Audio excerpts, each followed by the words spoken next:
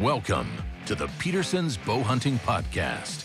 All bow hunting, all the time. Now, here's your host, Associate Editor Mark Dempko. So, hey, everybody, welcome to the Bow Hunting Podcast. As we record this episode, some of the first turkey seasons in the nation are just about to start. Florida, Alabama later this month. Very excited. We have two members of the National Wild Turkey Federation staff here. I'm joined by Director of Conservation Services, Mark Hatfield. Mark, hello. How's it going? Yeah, thank you so much for joining us. And we also have Director of Communications, Peter Mueller. Hi, Peter. How are you? Doing well and happy to be here. Yeah, and you both live in South Carolina. We're still cold up here in Pennsylvania, but I'm imagining spring's approaching down there. Gobbler season's coming up probably in the near future. I think it was 80 degrees today, but it's definitely feeling like spring. And you know those days of sitting out there in the turkey woods aren't that far away. That's for sure. We have an 8 and our temperature is 38 today, so a big difference. And our season doesn't come until May. But yeah, thank you so much for joining us. And we want to do a bit of an overview. Turkey season coming up, and obviously turkey season's open at different times across the country, with some of them opening this month. And then some of your states like New York and Pennsylvania don't open until the beginning of May, as you know. But we'll take a look at the population across the country as a whole and get your thoughts. And then we're going to talk a little bit about bow hunting for turkeys. So thank you. You know, I think one of the things you hear a lot about in certain parts of the country, at least, is the turkey populations are changing. That's the case with all wildlife species, but in some areas of the country, you've seen the turkey numbers decline or slowly drop back over the years, habitat changes and things like that. When you look at the turkeys, and obviously we know there's different species, how do you think turkeys are doing in our nation right now as a whole? Yeah, so that's a great question because it's really on the tip of everybody's mind. You know, when you think about wild turkeys, you know, I think everybody says, oh, they're declining, you know, and we don't have as many turkeys. And I'd say the overall health of the population has declined really over the past, 15 years.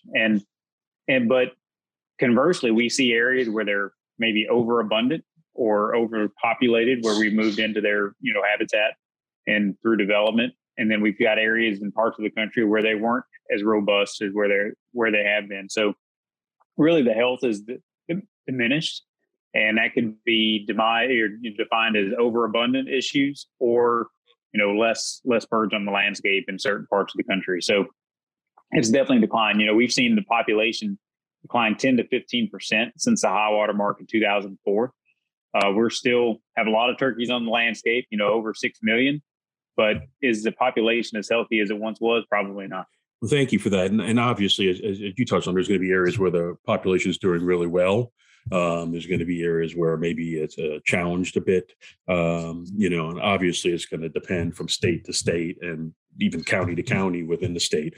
For example, I'll say where I live here in southeastern Pennsylvania in the 90s and early 2000s, after the turkey reintroductions, they were everywhere.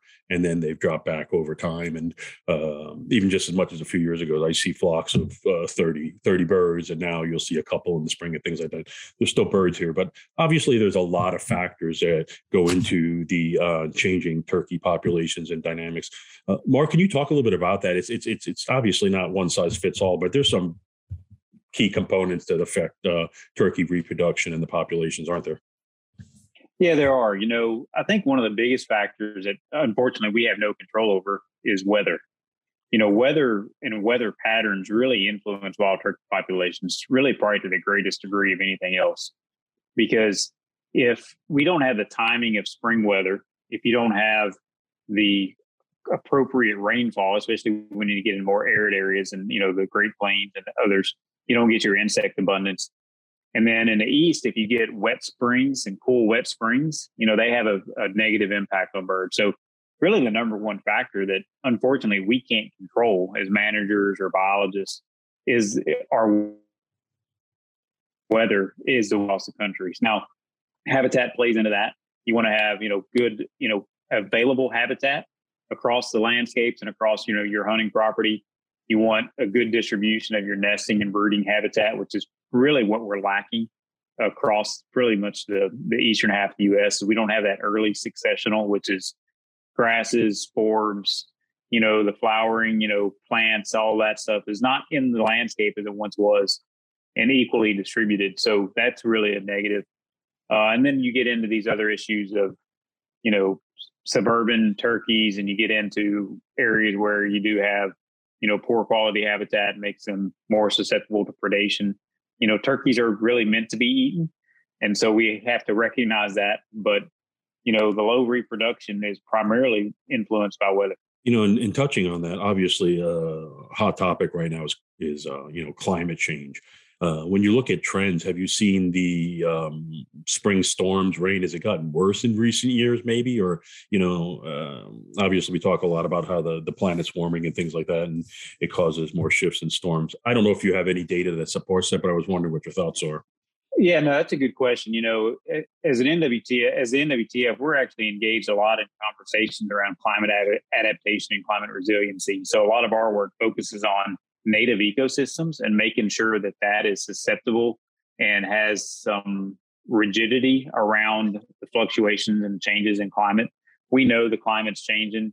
We won't get into the debate of what's the cause of it, but yeah, I mean, the cooler and the higher fluctuations in temperatures and the more instability we have in the system of weather does and could impact, local rain events and how hard it rains, especially in the West. You can get into maybe even these catastrophic wildfires that are from the dry heat, so weather does and climate change can impact them. To what degree, we're not exactly sure, but the one thing we're trying to do is make sure that we're focusing on native ecosystems to make sure that they're as resilient to climate change as possible. Mark, real quick, I was going to ask you, obviously I know that the Wild Turkey Symposium's coming up in June. Are there any things that you guys are going to be covering during that time that do dive a little bit into studies around weather or patterns, things of that nature? Yeah, so Pete mentioned we have the 12th Wild Turkey Symposium coming up in June of this year.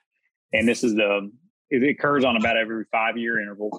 And we've got about 30 papers that have been invited to submit publications into this. And a lot of that's looking at is scale and really how we monitor populations on a greater scale, even across state lines. And a lot of states are really standardizing how they're doing that. So that's going to give us a better ability to really track the weather patterns, because now we're standardizing how we collect our data, what data we're collecting, and then we can compare that against weather. So there are some of those conversations occurring, but just standardizing that data is going to give us that ability to tease out, is climate change or, weather patterns, what influence that is on the landscape. Thank you for that, bringing that up. And I'm assuming that data is going to be shared among all the involved parties. Yeah, it will. So what we have probably 150 to 200 researchers, state wildlife agencies there, members of the NWTF technical committee. We have our communication staff covering it.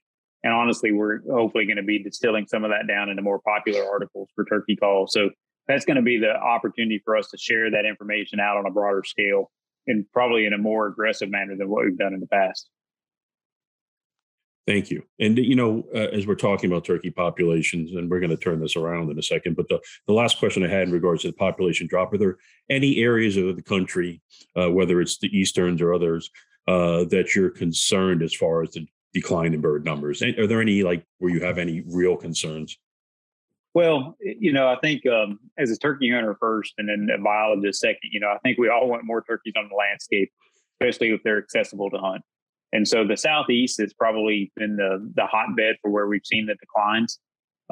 But so I think that, if we're looking at our declines and just raw numbers, the Southeast has probably taken the brunt of the, loss of birds, so that's probably one. But again, we still have a lot of birds in the landscape, but we're not hearing as many birds. We're not seeing as many birds, and that'll start to erode hunt quality for individuals and may, become like, well, if I'm not going to hear that many birds, I'm not going to go out and hunt. So there's that social dynamic as well. So Southeast Missouri's a hotbed right now. I mean, they used to be traditionally one of the stronger states in the country, and they're having a lot of low reproduction going on. So they're investing, and we're supporting some of their research there to figure out some of that. So Southeast Missouri,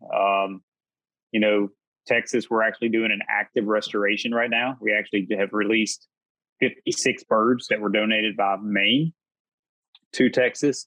And so we're actually doing an active restoration in East Texas now for eastern wild turkey. So that area for sure. And then the other ones are just trying to figure out exactly what's going on and figuring out where it's going to plateau at. Let's flip that around a little bit. We touched on this in the beginning. There's obviously areas where bird populations are growing. What are some of the bright spots in the country where you've seen strong growth, or maybe you've seen turkeys where you haven't seen them before? Has anything come to mind to either of you? I'll kick this to Pete if he's heard anything from his network and some of that. And I've got some ideas to share as well. But Pete, I'll kick that over to you. Well, absolutely. I mean, first and foremost, I'd say there's places like the Northeast or even the Pacific Northwest where populations just seem to be doing very, very well. And we actually have an active campaign right now kicked off at convention, but it's called Help the Yelp. And, what we're talking about there is obviously, again, that overall decline in the populations, but also talking about the overall health in the populations and how some of those areas, whether it be that those Western states or the Northeast, they're doing well there, but there's still more that can be done. So I think it's more of just a renewed or a more heightened focus on the work that the NWTF has always done, which is, been focused on research and conservation of wild turkey. But it's a much more forward-facing, much more vocal campaign, speaking directly to those people that are the turkey hunters, saying, "Hey, we're right here with you on trying to help get to the bottom of what's going on." But I'd say those are two places where I had conversations with people at convention, and they said, "Hey, I understand birds may not be doing as great down near you guys in the Southeast, but man, dude, we've got birds everywhere." So that's kind of what I've heard. No, I would echo that. The one thing I would add is that we actually have some bright spots even in the Southeast. If I define Kentucky as the Southeast, that's where I grew up, but they had a great reproduction 2 years ago, and so they had a really good season last year, and they expect to have a good season this year because you get a lot of recruitment into these young birds, gobbling activities, like having a bunch of teenagers out running around. Indiana's had a great reproduction year last year. So next year, Indiana should be doing really well. So those are some things that, I think are really the bright spots. When you get out west, the Gould wild turkey is doing really well. New Mexico and Arizona are actually looking to liberalize their seasons, even though it's a small population, it's very stable and growing. And then, Pete, you mentioned the Pac Northwest, Oregon, Washington, those states are hotbeds for, turkeys. And so if you're trying to go out and want to travel somewhere, that's definitely a hot spot. So there's some good information out there. And I've mentioned recruitment a couple times. Yeah. And if we think about it, a hen turkey has 12 eggs. If she can recruit 2 of those poults to become an adult, the population remains stable. If she gets above 2, if she gets to 3 birds that she can raise to maturity and as a part of the population grows. But if it drops below 2, the populations are in a downward trend. So when you think about it, they should only be really recruiting 2 birds out of every hatch on average to have a stable population. So once you get to 3 or even 4, man, those populations really explode. So that's how, thin of a margin we have on this recruitment effort for wild turkeys. Mark, I know last year Brood X for cicadas was a huge topic that everybody was talking about. How much did that impact that entire region with those? Yeah. So the cicada hatches, we normally see a bump in turkey production, during that time, because when hens are preparing for egg laying and right after after the eggs are hatched, you've got poults on the ground, they need protein and they need bugs, and cicadas are that source. So when you have a ready food source, the cicadas have the same, although it's a different cycle, but it's the same mechanism, because they want to flood the habitat with as many of them as they can so the few can survive. And so turkeys are the same way. So when you got a high availability of food source, high protein, that's really can cover some poor habitat. but if you've got really good habitat and you already have that insect abundance, it's not as important. But we do normally see a bump in turkey production and recruitment, post cicada hatch. That's fascinating. Thank you for mentioning that. When you think about the turkeys and population, we talked about climate, we talked about habitat. Is predation a major concern? Is from foxes, coyotes, or that's just something they've always had to deal with? So it's always been factored into the equation. Well, turkeys, like I mentioned earlier, turkeys are meant to be eaten. They are a prey species. And so what we have to do is produce more turkeys than the predators can eat. And so, yes, predation occurs. Predation can become an issue if the habitat is not very healthy. But, coyotes are not very good turkey killers. Foxes aren't very good turkey killers. They oftentimes will stumble upon nests and they're not efficient. If you get when you rabbit hunt, or dogs are just not great, at trying to track something down and to have that search. That's why you want that equal distribution of nesting habitat across your entire property, because then it doesn't concentrate any predation or any predators into one certain area, that they can search that area more effectively or more efficiently. The number one predator for wild turkey nests are raccoons. You get these mesopredators such as possums, skunks, raccoons that are stumbling upon nests. And, that's going to occur. But turkeys on average have evolved with predation. But if you have poor quality habitat and then you have an influx of predators, they can exploit that for a while, then it does stabilize. Now, Peter, you mentioned the awareness campaign that you're doing to focus on some of the programs and stuff, but let's jump into that a little more. What are some of the big programs you're working on now, maybe to benefit turkeys in some of these areas we talked about, or turkey hunters? I'm sure there's some things you're really focusing on, working with various state agencies and things like that. Can you share a couple? Yeah, so a couple of those one is we're really foundational to the state wildlife agencies. They're a big piece of us. We have a technical committee that's comprised of either one or two representatives from the state wildlife agencies that I sit on and chair a committee with them. So we talk 3 to 4 times a year as a unit. And so that's we talk about harvest regulations, management issues, disease, and we have this network back and forth. So that's one thing that we stay connected with. The other is we're trying to increase our scale and our efficiency and our habitat delivery. We're engaged with the White Oak Initiative that's focusing on the management and really the reestablishment and healthy white oak systems. And I think, being a bow hunter, you're wanting those white oak acorns, and they're really equally as important to turkeys as they are deer. In the Southeast, we're working with longleaf pine and shortleaf pine initiatives on wiregrass communities and open understory, so we can burn on a more frequent basis. So, and what we do is we try to gear that our local efforts through our state super funds, which are revenue sharing funding that the state manages and directs that into our mission. Those activities connect to these larger regional initiatives and then to these larger national initiatives. So, over the past really 3 years, we've averaged about 600,000 acres of habitat being conserved or enhanced. And so that's and really our history has been well over 20 million acres conserved or enhanced. And that's, you mentioned South Carolina earlier. South Carolina is 19 million acres. Well, we've been able through our history to really conserve or enhance over 20 million acres, which is in excess of South Carolina. And with this work you're doing in conjunction with your chapters, with the state agencies and things like that, have you seen any positive signs or areas where you can point to and say, hey, the work we're doing is really having a strong positive impact? That's what I mean.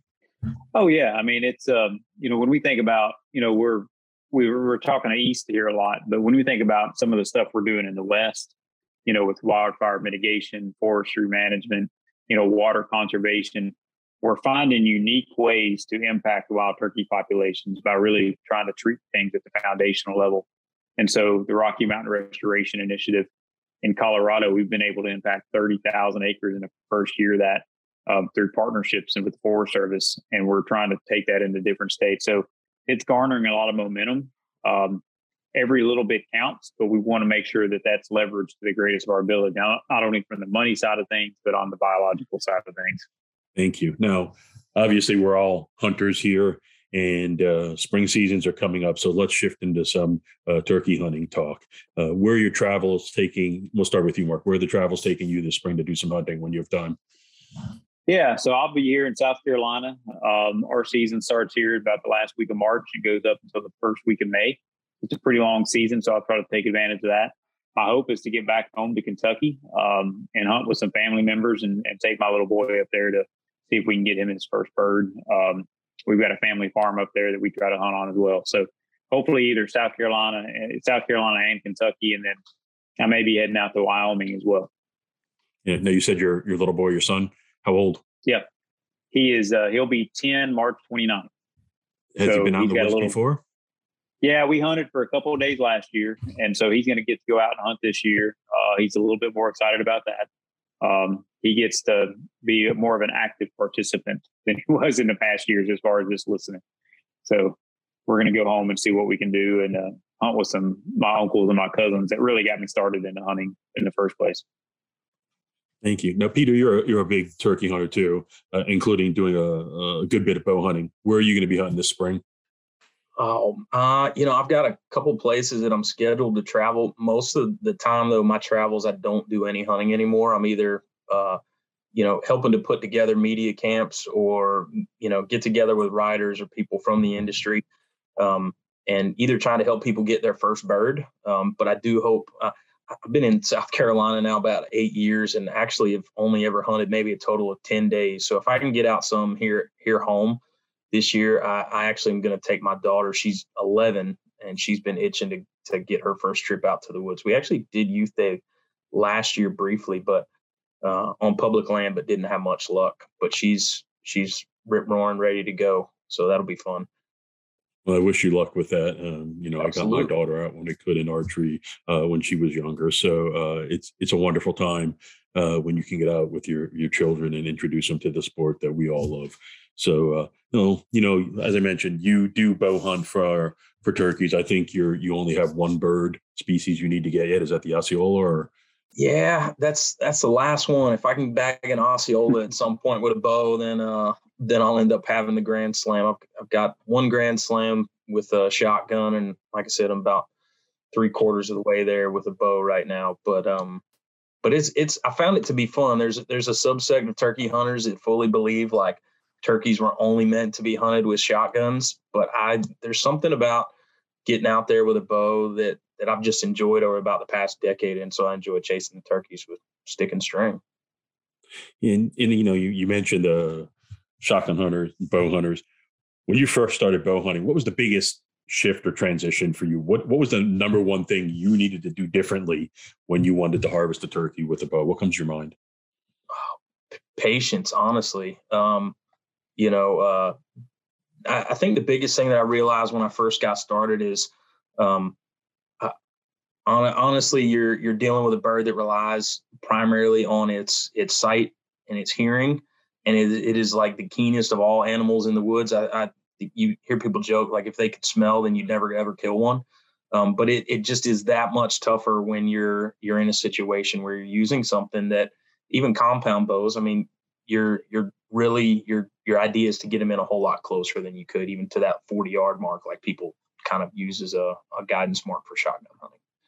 Yeah. And the other thing that goes into that movement, obviously, you can probably get away with a little bit when you're shotgun if you're sitting on the ground or you're pretty well concealed, but you have a lot more movement when you're drawing that compound, especially if you have to move. And it's not like a shotgun where you can cover a bit over range. You've got to be able to get that bird in position, shooting at a small vital area, or, depending where you're aiming. And that bird's usually not always, but usually on the move. So it's you've got to have some good concealment. Do you typically hunt out of a blind, or what do you do when you're bow hunting?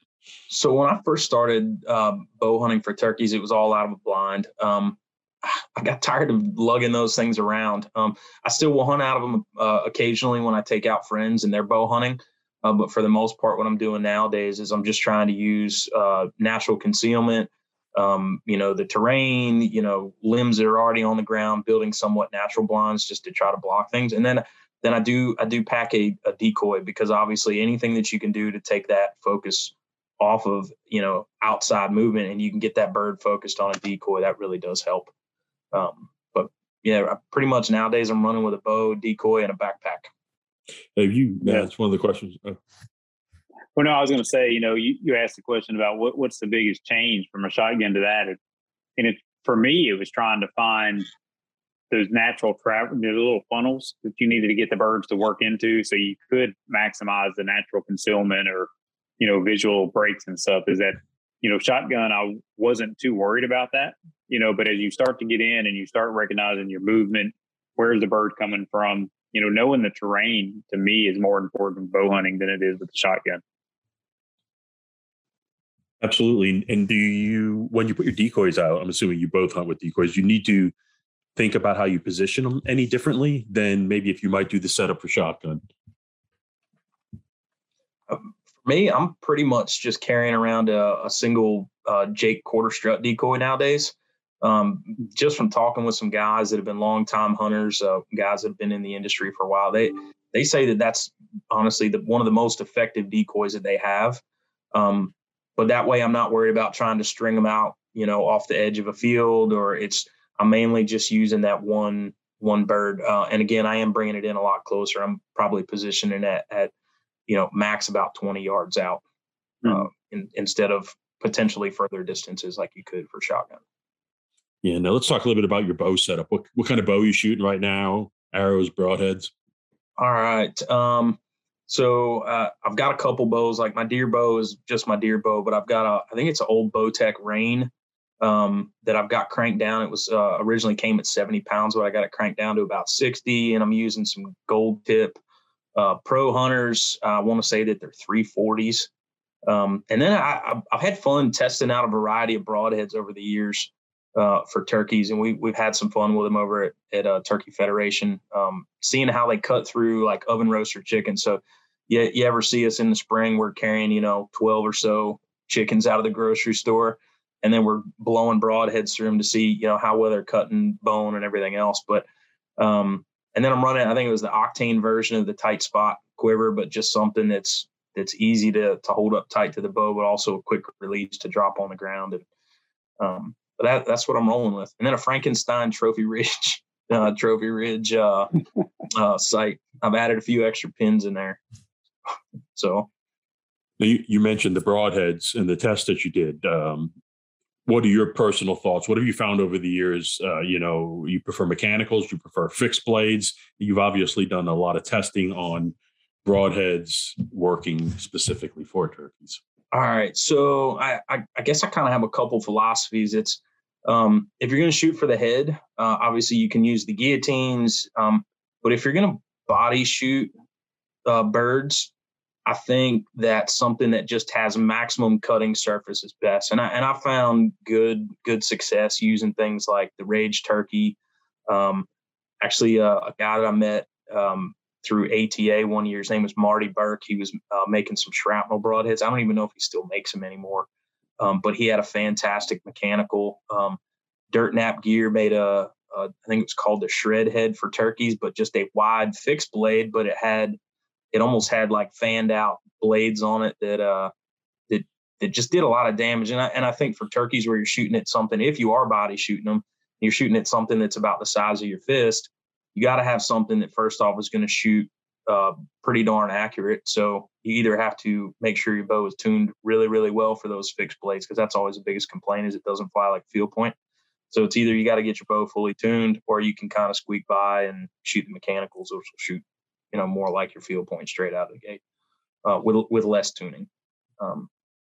But you get massive holes on those mechanicals if you can shoot something with like a 2-inch with a 2-inch cut. Yeah, and you mentioned as you started talking about it, you have one setup that you use obviously for deer, but you have a whole different rig setup that you use for turkeys. If somebody's interested in getting serious about bow hunting for turkeys, most guys, they probably start deer hunting or maybe elk hunting. But what's your first bit of advice for somebody who wants to seriously try to take down a bird with a bow? Honestly, the biggest thing is practice. I mean, I did mention really quickly, but let's say on an elk, I mean, you're looking at a vital zone of 20 inches plus on deer, 8 to 10 inches. On something like a turkey, again, if you're shooting for vitals, heart, lungs, things like that, you're looking at something that's about the size of your fist, maybe the size of a softball. And so that precision shooting, from sitting, kneeling, leaning backwards, you're going to practice in all those different fashions. And you want to be able to draw that bow back with the least amount of movement and strain as possible. So the most fluid motion that you can get. So I'd say, get it to where you're grouping, just on dimes, and then start shooting from every single position that you can think of that you would ever potentially take a shot in the woods. And then you're on the right track. I mean, that's about the best thing that I could say. Mark, you want to add anything to that? Yeah, no, I would say that's pretty accurate. One thing, I do have a different setup between my bow and turkey, or deer and turkey setups. I go lighter weight for turkeys. Just because you are going to be in precarious situations, and, turkeys aren't nearly as consistent as deer. Deer aren't very consistent anyway, but, they get hung up, they pause, they look around. So you could be kind of out and exposed if you got a heavy draw weight and, you're just not conditioned. I do fixed pin for turkeys. I do a single pin setup for deer. So just because you need that quick adjustment, to know where your 10 and 20s are. And we'll normally try to narrow mine up pretty quick, to go, 10, 15, 20. And I really limit myself. Anything past 20, I just am very conservative on, just so I don't want to have any crippling loss. So that's typically my setup. But again, conditioning is key. Shoot from all angles, shoot from odd situations, twist, turn, kneel down, lay down, whatever it takes, and learn how to shoot your bow as accurately as you can. I think the other important aspect to add to that is study as many diagrams as you can of where the vitals lie on a bird, depending on its posture. I mean, a bird that's strutted up is very deceiving as to where the vitals actually are, versus, shooting a bird head on behind once he's standing up, almost more alert. But if you study those, then I think that gives you that, and you look for those specific points of where to shoot based on all the diagram. And there's a lot of good stuff out there online. Mm-hmm. But if you pay attention to those, you study those, and you shoot like crazy before season, then I really think you just need to get out there in the woods and, try to apply it. Do you have a favorite way to turkey hunt when you're bow hunting? Like, I mean, obviously a lot of people set up on the edge of a field with the decoy and call. Do you run and gun? Do you have different methods you like to approach it, depending on terrain, the bird population, and things like that? We did, buddies and I did run and gun out west, where it was basically a bow and a decoy. I mean, we were on the running up and down the hills in the Black Hills, for shooting some birds. When I was out in Oklahoma, we were set up on a field edge, hunting in Missouri. One time that was actually fall hunting, but we were running and gunning at that point too. That was actually just kind of a weird situation, but I've never flushed birds with a bow before, but running at them with a bow and then trying to bust the birds up and watching them actually not know what to do. That was an interesting situation, but we were able to shoot some birds out of that group. But I think it's just you get out there just like you would with a shotgun, and you see what the birds are doing, and then you try to adapt. But if you put yourself in a position where you are going to be carrying blinds in and out, then you're definitely limiting your options. That's why I think just getting to the point of trying to use trees and other debris that's out there in the woods, and using that, and not targeting. If you see a giant flock of birds in a field, the chance of being able to get in on them when you have countless other eyes on you. I mean, that's one thing. That you see a single bird in a field, you might be able to do something with him. But if you see an entire flock, I'd say if you're trying to hunt with a bow, unless you do have a blind set up and you try to hit them the next day, your chances are going to be very, very unlikely of moving any of them close to you. So, what's your best bow hunting turkey story? What's your most memorable experience, or what's that story where if you told somebody they'd never believe you? It's probably that fall turkey hunting story. And honestly, it was we had seen a group of gobblers in the fall and waited on the downhill side of some timber, thinking that they were going to be working down that way, and got tired. I think it was waiting, doing a little bit of light calling for about 45 minutes to an hour, and finally got tired. It was cold, and so Buddy and I decided to head up the hill and see if we could see them. And about 80 yards out, we spotted that group of gobblers. So we just started running at them, and they took off. And then both he and I split up. Birds ended up actually circling back and then standing in a little tiny clearing, running back and forth in a tree, and they didn't know what to do. So I walked in on them with an arrow, knocking an arrow, and was able to draw back and shoot one right there, and it flopped right there on the spot. But I had never seen birds that didn't just take off and head on out of there before. That was absolutely surprising to me. Something that we almost stood at each other just looking like, what exactly just happened? This is not turkey behavior. Yeah, I've never had that happen to me. Just like people say they shoot at a deer a couple times and the deer just stands there. I'm like, I've never had that happen to me. Yeah. Deer and turkeys aren't supposed to act like that. That's for sure. But well, I had a biology professor going through school, and he said turkeys and deer and wildlife don't read textbooks of what they're supposed to do and how they're supposed to act. So they always surprise you for sure, and it's true. They're always different, and I think that's one thing is I always try to change my approach based on what you're hearing for the day or what the weather's doing, or how big of a tract you have to hunt, especially in the East where you have maybe small tracts. You got to change your approaches there to not bust birds out of there. But turkeys and deer, they don't read textbooks to know what they're supposed to do. You just have to go out there, like Pete said, just apply and practice and see what you got. Yeah, absolutely. And obviously you're talking about wild animals, and that's half the fun. It's the challenges with a bow is you've got to get them even closer and get sort of a perfect shot. So there's a lot of challenge and a lot of fun that goes into archery hunting. Last question I have for the two of you. If you could only ever hunt one place for turkeys ever again in the rest of your life, where's it going to be? Pete, you want to go? Yeah. I actually got my start in turkey hunting in general in the Black Hills in Wyoming. And there's just maybe it's the scenery out there. Maybe it's those white tip fans. Maybe it's the more gobble happy birds.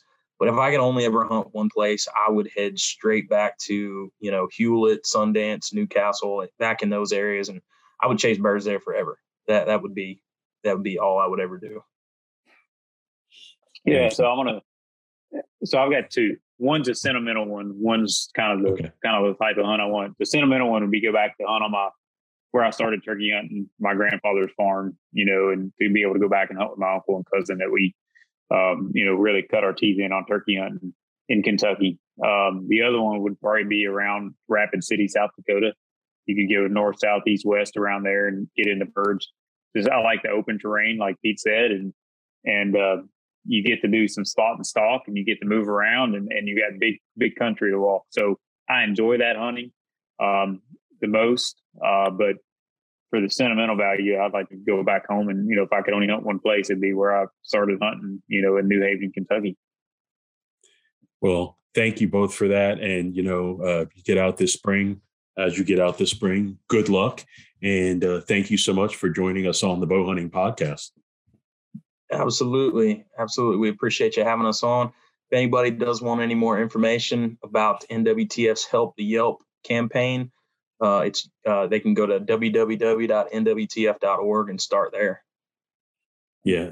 And, it's a great organization, lots of great grassroots programs that you're doing through all your chapters and all the different states.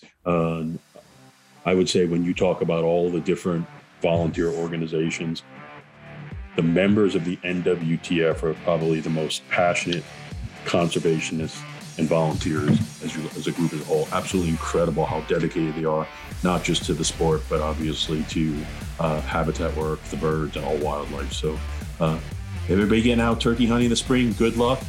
Thank you again, gentlemen, and we'll see you all next time on the Bow Hunting Podcast. Thank you again. Thank you. Thanks for downloading the Peterson's Bow Hunting Podcast. All bow hunting, all the time. Pick up the latest issue of Peterson's Bow Hunting magazine on your local newsstand or connect with us online at bowhuntingmag.com.